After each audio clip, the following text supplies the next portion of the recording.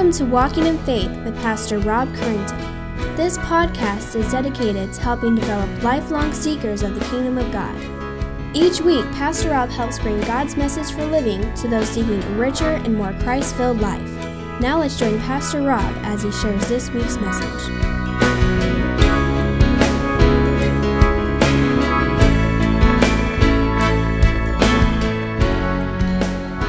Come this morning and God is sovereign over nature and the heart. And I'm so glad you're here as we continue our study in Exodus chapter 7. You know, as we come today, so much has been happening this past month or so. Well, for some time now. And so many of these things leave us with sometimes frustrating and desperate questions as we consider a summer or a fall with tremendous hurricanes that are just destroying large swaths of land and civilization. People who are left without power and homes and water and food. And then we think about just the hardness of man's heart in which a deranged man would begin shooting out a crowd. Or the other things that we see from time to time again. And it seems like these things sometimes come in waves and then with just pockets of it and then maybe a calmness and then just once again. And we're again face to face with disasters and man-made disasters and destruction. And sometimes you have to ask, where is God in all this? Is God judging us? Is this God's punishment? Or is God just abandoned us? Last week we have seen that God is a faithful, providential God who is actively involved in the affairs of men and nations. And I want you to understand that. Specifically, as we've been looking at our section, as God has called Moses with a supernatural, spectacular display of his glory and power over nature. Though Israel doubted their leaders and God continues to provide and pursue them by commissioning Moses to mediate with Pharaoh on his behalf. Moses contends with God over this calling and commission to rescue the people of Israel, but eventually he relents and obeys. We saw that Moses once again points towards Jesus, the Christ, the Messiah, who himself was called and commissioned to redeem God's children, not from physical slavery, but from the curse of sin and death that alienated us from God. And we also realize that we too are called and commissioned to mediate God's kingdom here on earth, serving as ambassadors of Christ, sharing the ministry of reconciliation, the message of repentance, and to believe in the name of Jesus for the salvation of our souls. Moses, as we come into this passage, the mediator of God, appears before Pharaoh, pronouncing the demand of God to let my people go. And you know what we need to do? And then we can cut this out later, but when it comes to that phrase right there, let my people go, we really need Charlton Heston, just a button, so that can come forth. Or maybe, you know what, or who's the other guy? Morgan Freeman. Let my people go. That's beside the fact. But an apt... What's that? I'm sorry? Oh, yeah, yes. In Exodus chapter 6, God had promised Israel, and this is important. I am the Lord, and I will bring you out from the burdens of Egypt, and I will deliver you from slavery to them, and I will redeem you with an outstretched arm and with great acts of judgment. So with this, we find that God has heard and seen, remembered, and knows their suffering. Now turn with me to Exodus chapter 7. We're going to read the opening passage here in Exodus chapter 7, verse 8. In chapter 7, verse 8, then the Lord said to Moses and Aaron, when Pharaoh says to you, prove yourself by working a miracle, then you shall say to Aaron, Aaron, take your staff and cast it down before Pharaoh, that it may become a serpent. We've already seen this. God said, this is one of the signs that you shall do. In verse 10, so Moses and Aaron went to Pharaoh and did just as the Lord commanded. And Aaron cast down his staff before Pharaoh and his servants, and it became a serpent. No surprise. But in verse 11, then Pharaoh summoned the wise men and the sorcerers, and they, the magicians of Egypt, also did the same by their secret arts. For each man cast down his staff, and they became serpents, but Aaron's staff swallowed up their staffs. Still, Pharaoh's heart was hardened, and he would not listen to them as the Lord had said. Father, open up our minds and hearts to this passage of Scripture. I pray that those that are listening here have done the difficult part of reading this passage of Scripture, and we're praying over it. So with that now, let us respond to your Holy Spirit's work as it now just combines all that together that we may obey you. Father, I pray that you would let me speak words that are edifying. Let us determine the words that are my words and my opinions compared from just the Word of God. For may we say, thus saith the Lord, and thus is the Lord. And may we rejoice and worship for the one who has called us, commissioned us, and given us an important role to play in Christ's kingdom. We praise in Christ's name. Amen. Now, up to this point, I want to give you some observations, some simple ones, as we look at the whole chapter. Chapter 7, verse 8, we looked all the way through chapter 11 this past week. And again, I want to encourage you, is just read the passage with us each week. We put that on Facebook. I share with you today. Is just read those passages. I think you'll get much more out of it as we go through this series. Well, up to this point, Moses has been the main human character of Exodus. We've seen some minor characters, but in chapter 7, Moses begins to flesh out Pharaoh, the king of Egypt, who's only up to this point been kind of a minor character so far. In Exodus, Pharaoh emerges as the representative of the bad guy, the evil guy. He's depicted as a man who oppresses God's people and resists God's command to let them go. Previously, God had prophesied about the response of Pharaoh to God's command in Exodus chapter 3. Even then, early then, he said, I know that the king of Egypt will not let you go unless compelled by a mighty hand. In Exodus chapter 4, God again told Moses, but I will harden Pharaoh's heart, and he will not let my people go. In Exodus 6, he says, now see what I will do for Pharaoh, for with a strong hand I will send him out. And then again in Exodus chapter 7, God says, I will harden Pharaoh's heart. In the summary, we see 4 things in our reading from Exodus this week. I'll give them up on the monitor so you can follow with them, because I'll go through them quickly. Through Moses, God repeatedly gives Pharaoh the chance to humble himself and to release the Israelites. He's going to give him 9 different ways in which to do this, but yet Pharaoh never does. Multiple times, number 2, we see that Pharaoh hardens his own heart to the very kindness of God and the judgments of God. Number 3, the third thing that we see in this passage is that 3 times Pharaoh agrees to let the people go, to let the children of Israel go, but then he has a change of heart and continues to enslave them, with the last observation that after repeated attempts to compel him to obey God, God then hardens Pharaoh's heart himself with a call to repent and obey his word. Now, as we read our opening passage, we read of Moses and Aaron come before Pharaoh. And just as God predicted, Pharaoh demands proof of their God's existence and of their power. Pharaoh has his own God. So who is this God that we don't worship? Who is your God? Tell me who he is. Let me see proof of his existence. So Aaron does is what they were taught. He throws down the staff. It becomes a serpent. Does not surprise, intimidate, or even convince Pharaoh, since he is able to command his own magicians to throw down their staffs, which also become serpents as well. But his heart is hardened when he observes that the staff of Moses and Aaron begins to swallow up all the various serpents of the Egyptian magicians, which then think of it, I wonder what they did for staffs. They had to go out and buy a new one. Moses writes, still Pharaoh's heart was hardened, and he would not listen to them as the Lord had said. Now this sets up the rest of our passage for the week as God begins to demonstrate his power and sovereignty over nature, nations, and the human heart. So I want to share with you 2 truths that we're going to look at.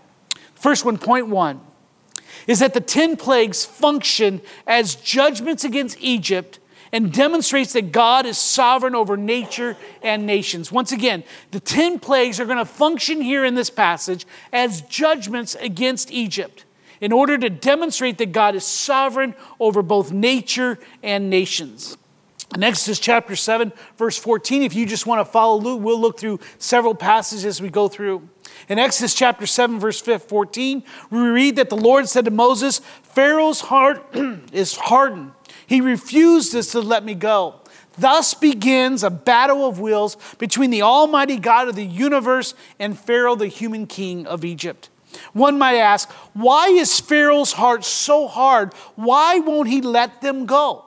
Well, we must remember that it's fear and self-preservation has led him to enslave the Israelites. His fear and self-preservation will not let him humble himself.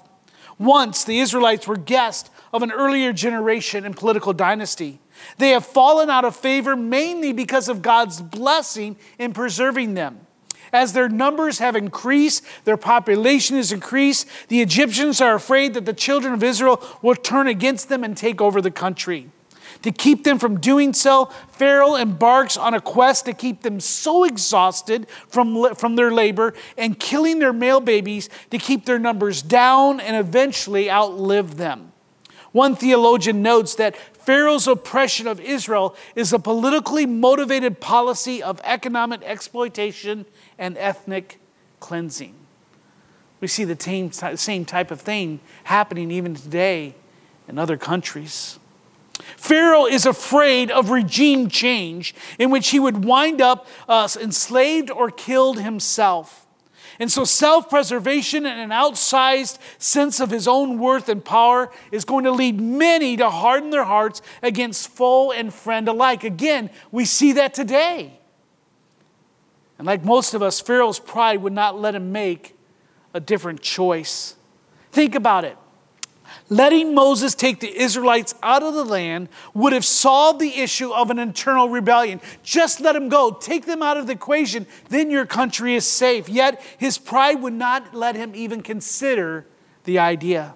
His stubbornness and pride is a perfect picture of Proverbs 16, which states that pride goeth before destruction and a haughty spirit before a fall. Now, this doesn't take Yahweh, the name of God, by surprise. By the way, you'll be hearing me saying Yahweh a little bit more. It's the personal name of God. I believe it's one personally, just for myself, one that I believe that we should use a little bit more often. You may recall from our earlier messages that God had told Moses that the king of Pharaoh will not let you go. He says that I will do to Pharaoh for with a strong hand. He says, I will harden Pharaoh's heart. Pharaoh will not listen to you. Earlier, even in Genesis, 400 years earlier, God had declared, I will bring judgment on the nation that they serve. And this judgment against Egypt is going to take the form of 10 plagues. And you'll see them here on the monitor. We're not going to go over each and every one today. You've read them. Many of you have known them. But you see they have the 10 plagues of Egypt. Everything from the Nile to the water to the frogs and to the lice to the flies, disease on the livestock, the boils on the people, the hail and the fire, the locusts, the darkness, and then the death of the firstborn. As you look at these plagues and as you read of them, the 10 plagues move from minor to major inconveniences, then to property damage, then to personal discomfort, to eventually the death of the firstborn male in every household. One theologian notes that the plagues have two purposes. That first, the 10 plagues demonstrate God's power over all creation, in contrast to the feeble gods of Egypt. We must remember that God is doing something here with each and every one. He's suspending, so to speak, the laws of nature. One might ask, though, how were they successful in mimicking the plagues? If you recall from your reading this past week, the Egyptian magicians were able to turn their staffs into serpents. They were able to turn the Nile River into blood and conjure up a host of frogs themselves.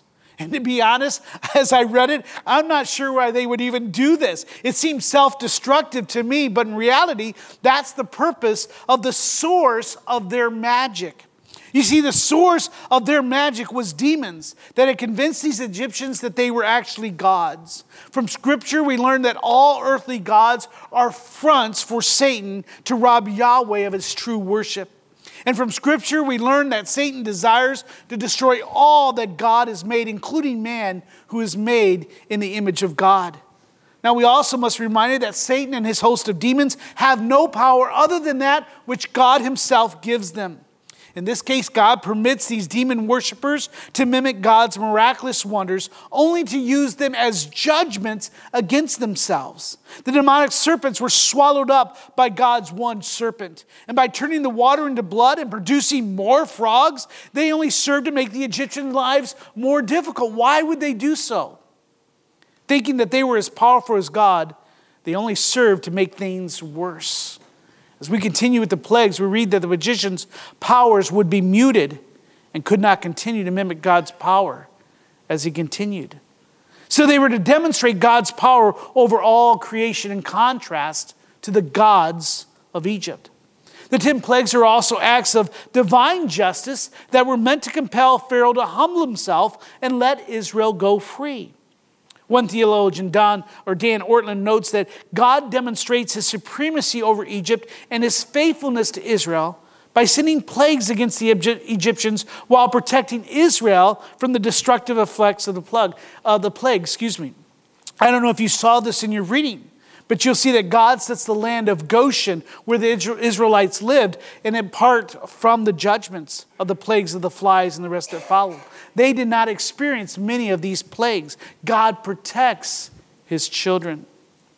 So as we see, the first thing is that the 10 plagues functions as judgments against Egypt and demonstrates God's sovereignty over nature and over nations. The second point that we want to look at this morning is that the twin causes of hardening of Pharaoh's heart, demonstrate that God himself is sovereign over the human heart. You and I many times think we're in control of our heart, we're in control of all things, but yet we see that there's twin causes that work together. Take your Bibles, if you would please, turn to Exodus chapter 11. This would have been the ending verse of our passage this week. In Exodus chapter 11, verse 10, we get a summary of Pharaoh's heart after the first 9 plagues. Here Moses records that Moses and Aaron did all these wonders before Pharaoh. And the Lord hardened Pharaoh's heart, and he did not let the people of Israel go out of his hand. We find 2 causes as we read this passage of the hardening of Pharaoh's heart towards God and his children. 7 times Moses writes that Pharaoh hardened his own heart. His own pride and his desire not to humble himself, he did it himself. I will not let them go. What his fear, his self-preservation, his pride says, I'm going to harden. I will not see them as individuals. I will see them as enemies. But then Moses also records 5 times that God hardened Pharaoh's heart. We see 3 things happening in these passages. Number 1, God knew that Pharaoh would resist, but he still gave him many chances to repent and obey. God knew that Pharaoh would resist, but still he gave him many chances to repent and obey. So as we look at this cause, this is that cause in ourselves in which our hearts are hardening by our own self. There was some halfway obedience and agreement on the part of Pharaoh after the 4 of these plagues. In Exodus chapter 8, we'll see that during the flies, he says you can sacrifice in the land. Go within the land. In other words, I won't let you leave without, but you can go and sacrifice within the land. In Exodus chapter 8, verse 28 again, after the flies again, he says, well, I tell you what, I'll let you go, but you cannot go very far away. Still, just a halfway obedience. When it comes to Exodus chapter 10 and the plagues of the locusts, he says, well, I tell you what, you can sacrifice, but you cannot sacrifice with your families. Your wives and your children must stay here. In other words, he says, only the men among you may go. Obviously, wanting to keep them stranded there. And then after the darkness and the sacrifice, he says, you may sacrifice without your livestock. Go, take your children, take your wives, but leave all your property, all your livestock here and go sacrifice. Only each time Moses will respond that halfway obedience is not sufficient. Yahweh expects full compliance with his command to let his people go, and each time Pharaoh would refuse. He starts to bargain with God. I think similar to many of us today. Number 2, we see that Pharaoh's evil finally reaches a point of no return. In at least 2 instances, it seems as if Pharaoh has learned his lesson. Turn with me to Exodus chapter 9. Should be a page or so over, depending where you are. In Exodus chapter 9, look at verse 27 with me. Then Pharaoh sent and called Moses and Aaron and said to them, "This time I have sinned. The Lord is in the right, and I and my people are in the wrong." And as I read this, I thought, he's finally getting it. This is where a sinner needs to come to. Plead with the Lord, he says, for there has been enough of God's thunder and hail, and I will let you go, and you shall stay no longer. This seems like a good sign, but then turn to Exodus chapter 10. And look at verse 16. For we know that he doesn't do so. In chapter 10, verse 16, then Pharaoh hastily called Moses and Aaron back again and said, "I have sinned against the Lord your God and against you. Now therefore forgive my sin, please, only this once, and plead with the Lord your God to remove this death from me." So he went out from Pharaoh and pleaded with the Lord. Yet with each offer of repentance and forgiveness, of saying the words, "I have sinned, please forgive me," the very sinner prayer many times that we ask people to say, he changes his mind. Moses tells us in Exodus 8:15 that when Pharaoh saw that there was a respite in the judgment, that when the Lord would relent from his judgment, he hardened his heart and would not listen to them as the Lord had said. In other words, there's a cycle. There would be a plague. Pharaoh would repent. Moses would intercede for Pharaoh and say, "Stop, Lord, there's enough frogs, there's enough gnats, there's enough this and that." So God relents. But then Pharaoh hardens his heart. Unfortunately, this is very similar to us today.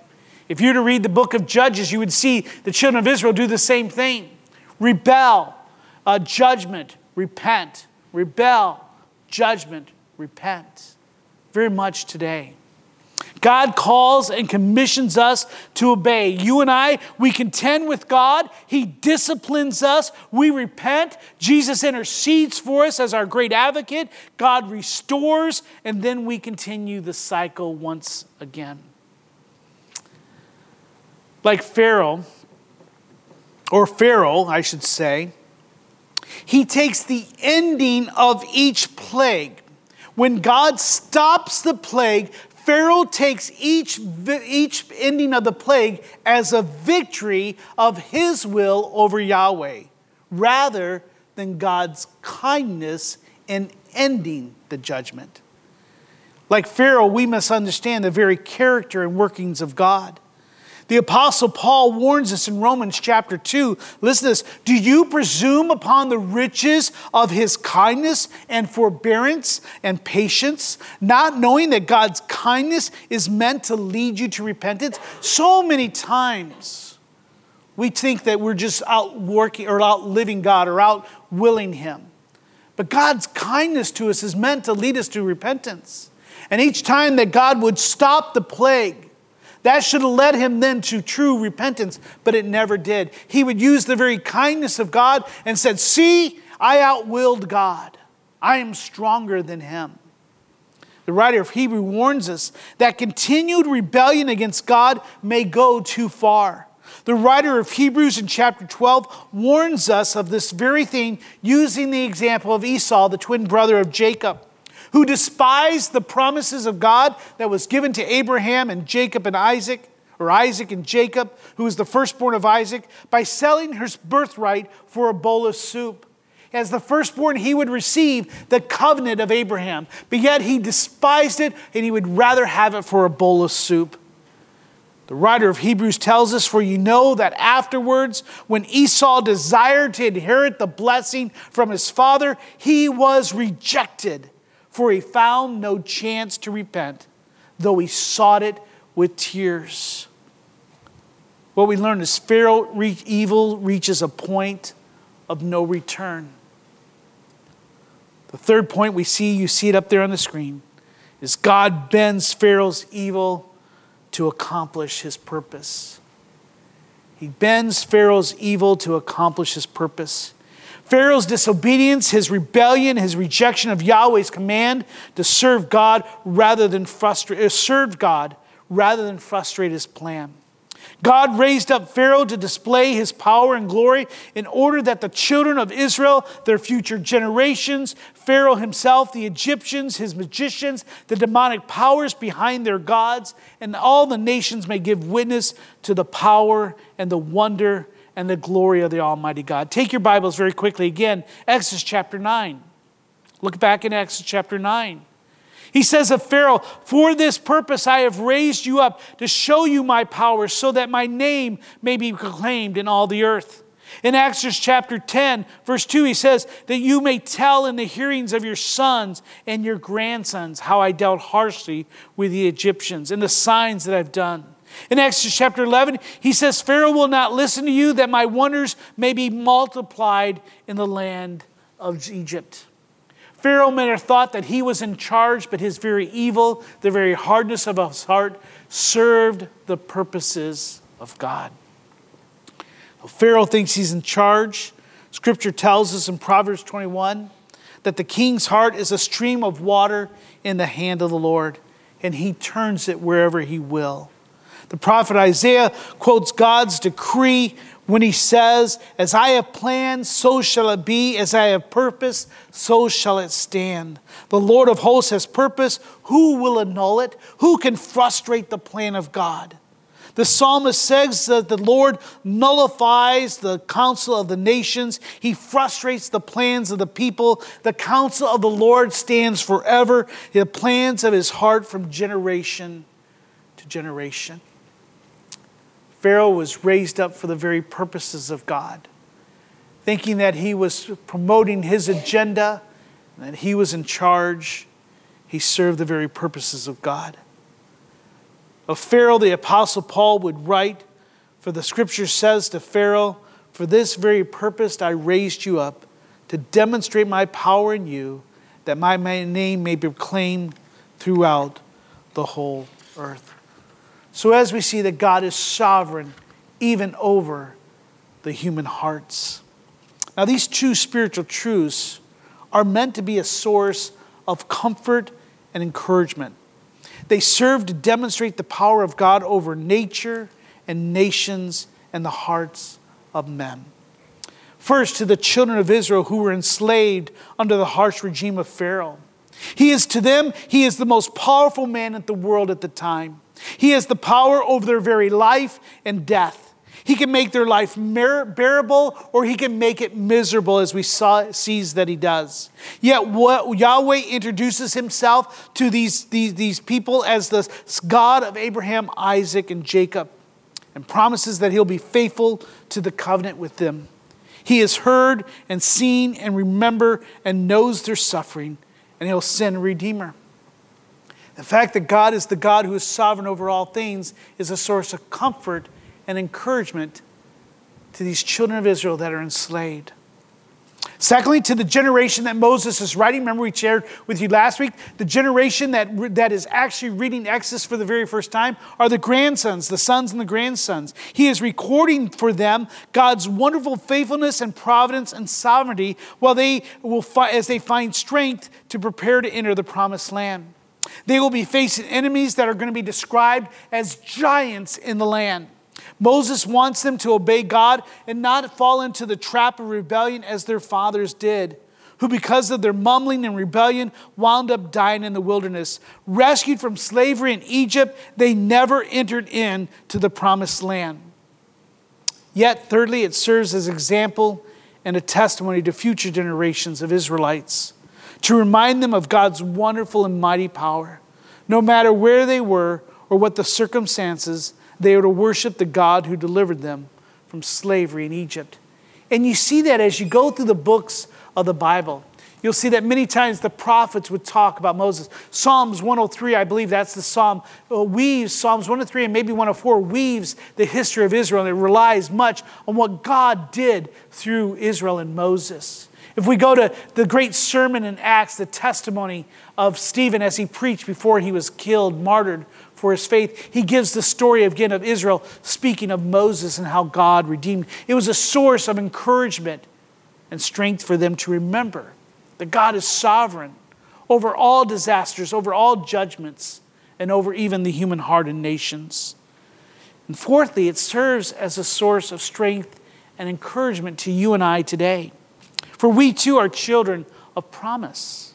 God has grafted us into the tree of Abraham, and we now are children of God. We too are called to worship the almighty, wonderful Yahweh who loves and provides for his children. We are also able to give gratitude and worship to the God who is sovereign over the hearts over all those that has granted to us the gift of repentance and a new heart that is able to worship him in truth and in spirit. Without these wonderful gifts of mercy, we too would be like Pharaoh, without hope. And you and I must realize as we read back the story, it's more than just some type of fantastic story that makes for a good movie or TV series.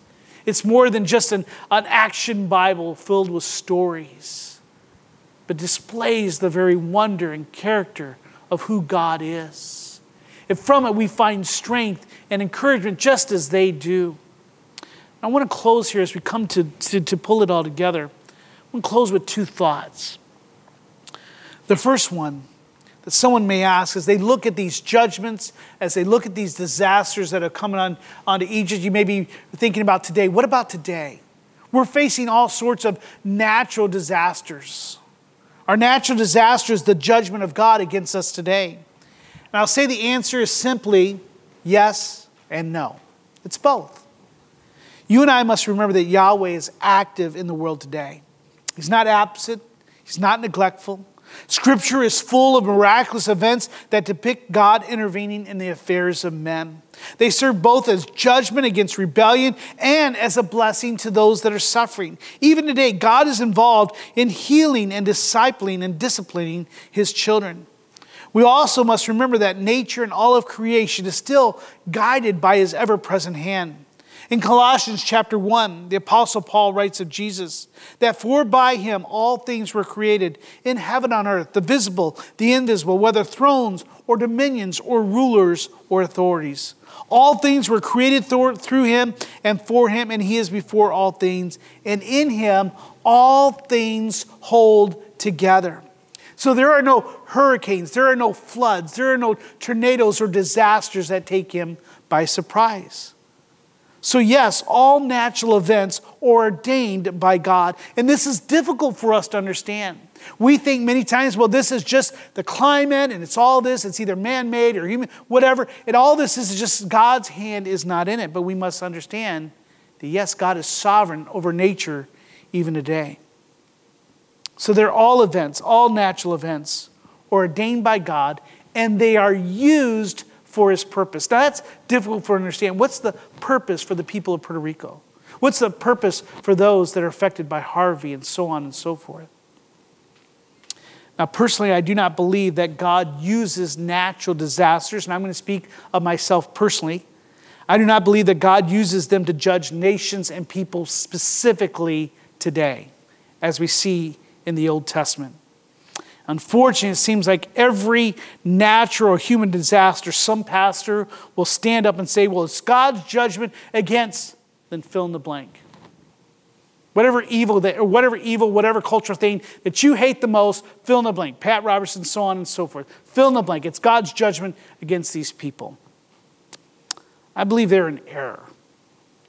For Scripture tells us that creation itself is fallen, and disasters are a result of it. So if we're looking for why are there disasters, are they true judgments of God? Yes and no. Paul wrote to the Roman church that creation was subjected to futility, not willingly, but because of him who subjected it, in hope that the creation itself will be set free from its bondage to corruption and obtain the freedom of the glory of the children of God. For we know that the whole creation has been groaning together in the pains of childbirth until now. Jesus himself taught the disciples in Matthew chapter 24. He says, you will hear of wars and rumors of wars. See that you are not alarmed, for this must take place. But the end is not yet. He was answering the question, is this the end of the days? For he says, for nation will rise against nation, kingdom against kingdom. And he says there will be famines and earthquakes in various places. All these are but the beginning of birth pains. And I'll take you to our webpage orangevilla.org, you can see our series in Matthew in which we answered, what is this talking about? What's the question?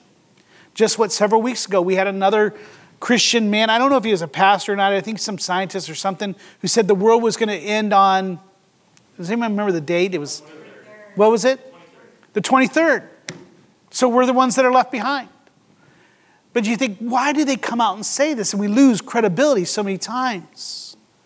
What you and I are experiencing when we see Harvey and all the other ones, and Nate coming through this week, and I haven't heard any results of it yet, but when we see the earthquakes and the volcano eruptions and the famines and all these things that are happening in the world, you and I are experiencing the birth pains of creation that is awaiting the final judgment of God. One theologian rightly notes that the 10 plagues become iconic images of God's justice against evil.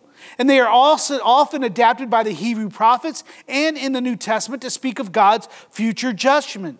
He is speaking about the final judgment against the nations that's found in Revelation. For God will judge the nations again specifically. And Revelation tells us that the 7 trumpets, they mirror very much the plagues of Egypt. Today, just as then, when we see hurricanes, when we see disasters, they point to God's sovereignty and God's power and God's glory. And is meant to humble our hearts and turn towards Him. The second question I want to answer today is, how are you and I to find comfort and encouragement with all the evil that is in men's hearts today? For our world is populated with pharaohs. Whether it's in the White House, in the UN, or down your street, or in your home, or in your own mirror, there are pharaohs.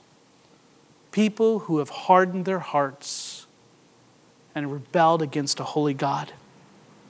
Again, I would point out to the fact that evil is a tool that God uses to accomplish His purpose. Evil is not a power unto itself. It is not one who rises up and says, I will compete with God for the throne. Today, just as all of history, evil is personified in Satan, the enemy of God. Pharaoh stands in as a type of Satan. But Satan is not equal to God. He is not all-powerful or all-knowing or all-present. He is subservient to Yahweh, the I Am. Scripture tells us that just as God raised up Pharaoh as the foe of God who oppresses his people, and so in order that God may display His power and glory, God has raised up Satan as the foe of God who oppresses His people in order that God may display His power and glory. Satan, like Pharaoh, may think that he stands against God, but yet he doesn't. And even in all of his evil acts, just like Pharaoh, he serves the very purposes of God. And like Pharaoh, who perished according to God's judgment, Satan himself will one day perish. The Apostle John, near the end of his life, wrote in Revelation chapter 12, he says, I heard a loud voice in heaven saying, now the salvation and the power and the kingdom of our God and the authority of His Christ has come. For the accuser of our brothers has been thrown down, the one who accuses them day and night before our God. You and I must not be frustrated or find despair in a world that seems to be full of pharaohs. Evil men and women that desire to oppress others. We do not need to fret over Satan and those who do his bidding. For yes, our hearts join with creation, as Paul would continue to write. And not only the creation, but we ourselves who have the first fruits of the Spirit, we groan inwardly, as we await eagerly for the adoptions as sons, the redemptions of our body. For in that hope we are saved. You and I have a promise as the children of Israel that He will let His people go, that He will redeem us from this. Like you, I yearn for the day when we can attend a concert without the fear of a deranged fool shooting in a crowd.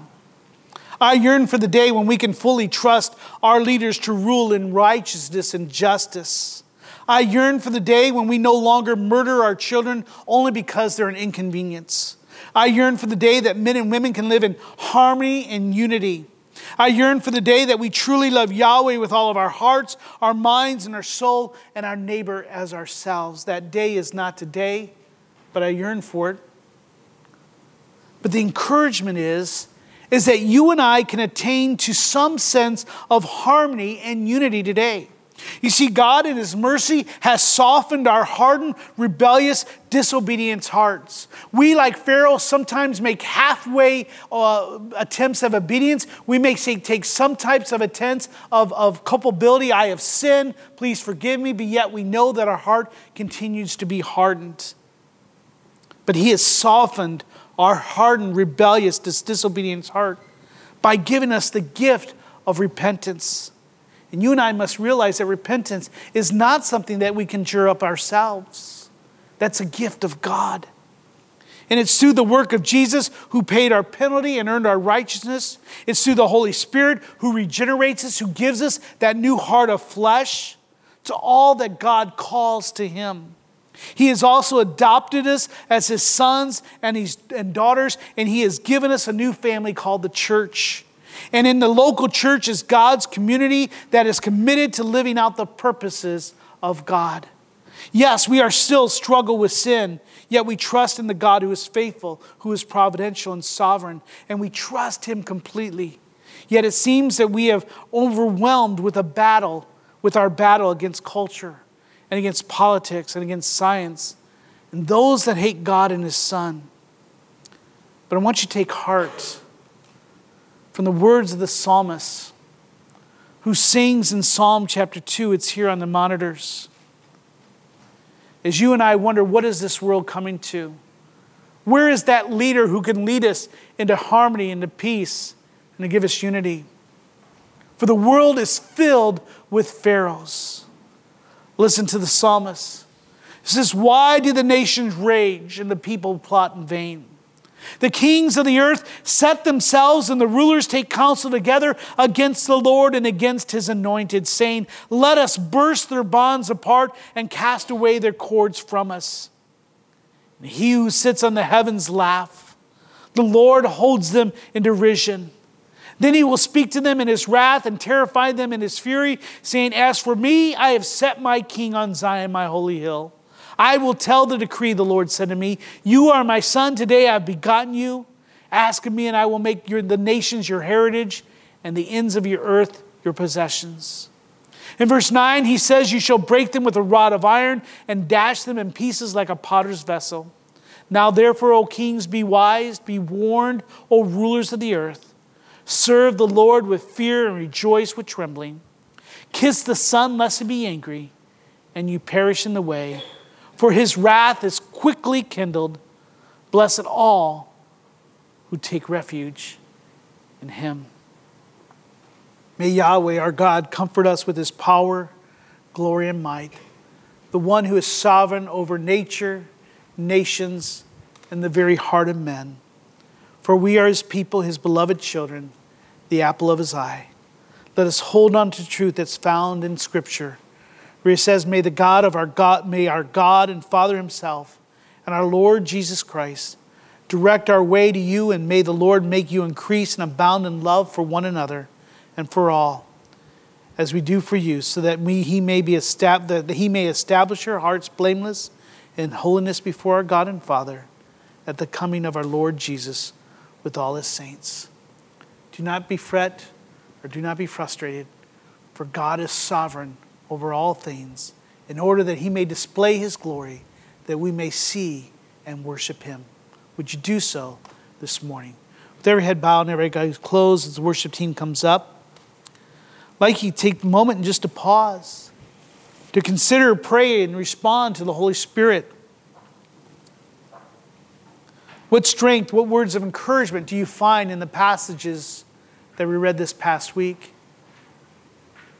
Maybe you see yourself as Israel, one who many times doubts the power and faithfulness of our God. Maybe you're one who's like Pharaoh. You've hardened your heart against the very word of God. And your repentance has been halfway, your obedience has been halfway. I would call you to repentance, because there is a sense in which it goes too far and God begins to harden your heart against His very word. Do not do so, my friend, but turn to Him. Call upon Him. And I can guarantee you, all that come to Him, He will no wise cast out. Would you find comfort in the God who is sovereign over all things?